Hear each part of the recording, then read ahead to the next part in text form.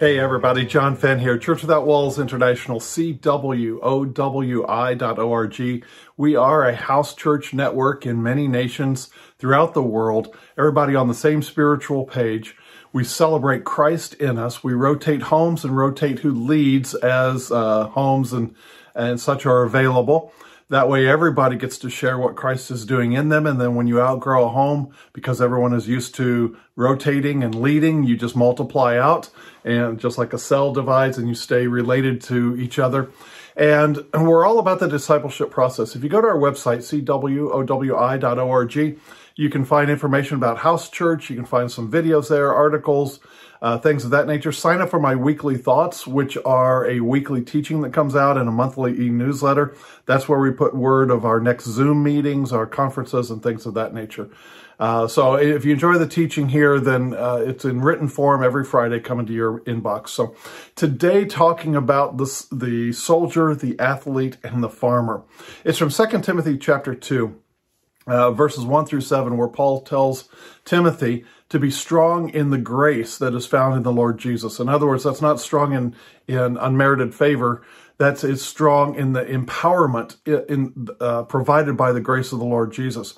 And the first thing he says there is to endure hardness as a good soldier of Jesus Christ. For no man entangles himself with the affairs of this life, that he may please him who has chosen him to be a soldier.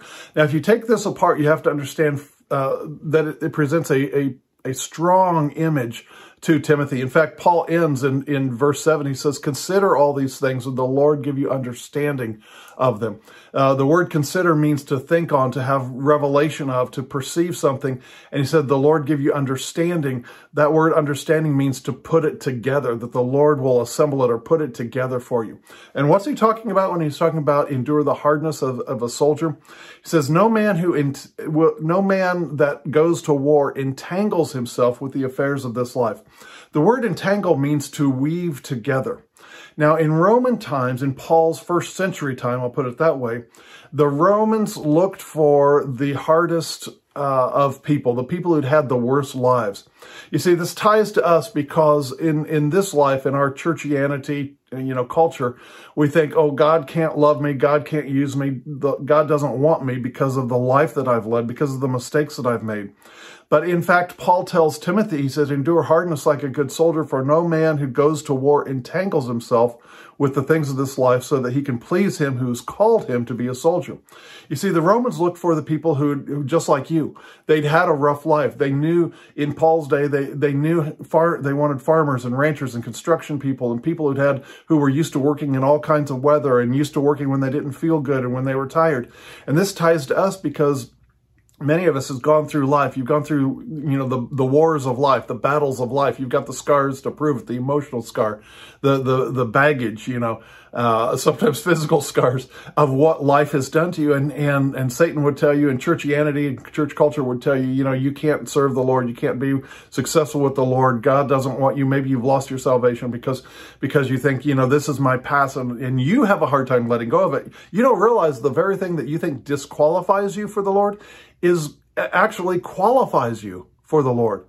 The things that you think disqualify you actually qualify you.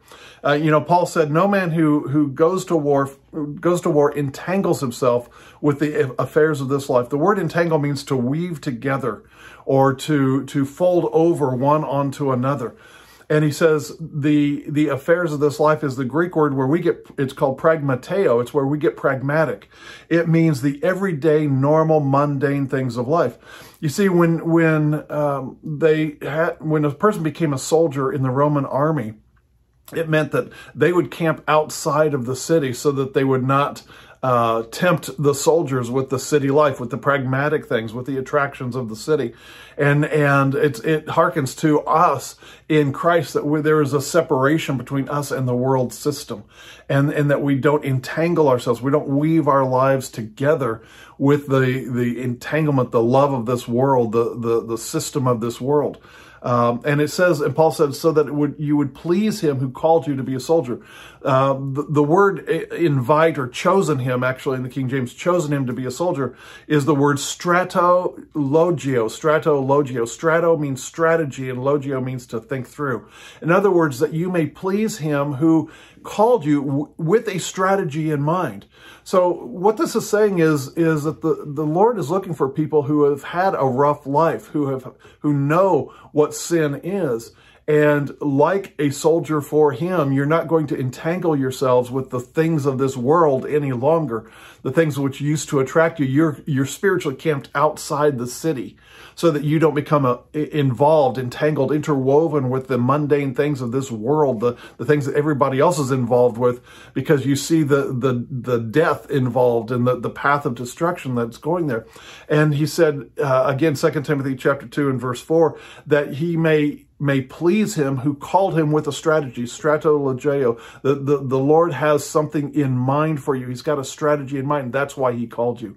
So that's an amazing thing, to endure like a soldier. And he also said to train, or one who seeks for the masteries is not crowned unless he strives lawfully. That's talking about the athlete.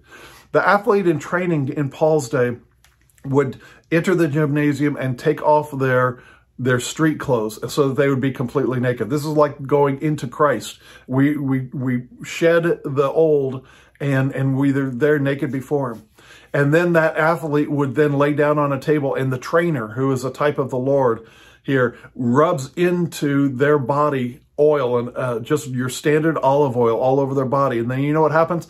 That athlete would go and sit in a sauna. And they would let that oil bake in. They let their muscles loosen up, and then they'd come back in. They'd get another layer of oil from their trainer.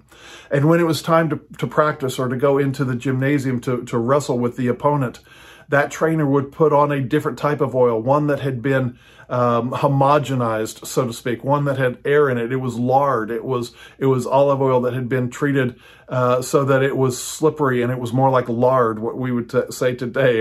Or you think of butter, you think of grease, and it was a grease made of olive oil that was put on top of the standard issue olive oil. You see, when we come in to the Lord, we shed our worldly clothes. We're naked before him, but then he immediately clothes us with an anointing of oil, just like that athlete. And yes, we go and bake in the sauna. We have things that happen to us, and that oil soaks in, the presence of the Lord soaks in while we're enduring the heat of life and everything. Then we come back out, and he gives us a massage and puts on more oil and lets us know we belong to him.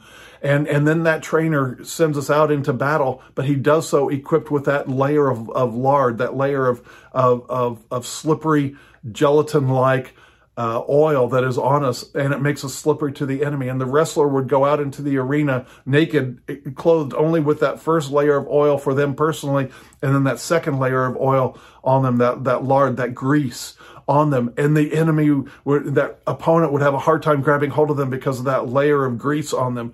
And then when the battle was done, that athlete would come back in, and the trainer would scrape that off, that lard off, that grease off of them, and it will be recycled and reused and cleaned up for another battle. And that's like us going into battle. We feel the presence of the Lord. We feel an anointing for that.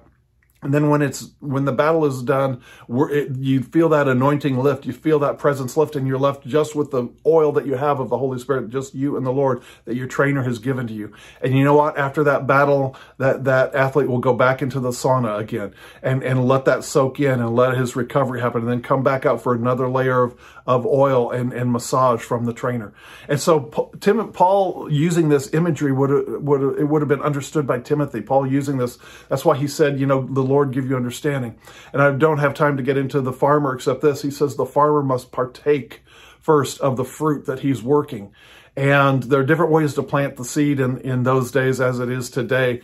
But Paul said this, you must partake of what you're sowing. In other words, you got to practice what you preach.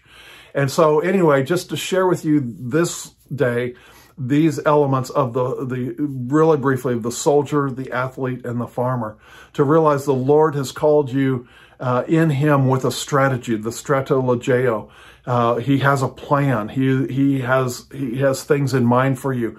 And we must be mindful as well that we are in him and separate from the things of the world we observe, but let us not entangle ourselves with the things which bring us down. All right, I hope this has been a blessing to you. CWOWI.org, John Fenn. God bless. It's all about the discipleship process in our lives. I hope this has been a blessing to you. Thanks.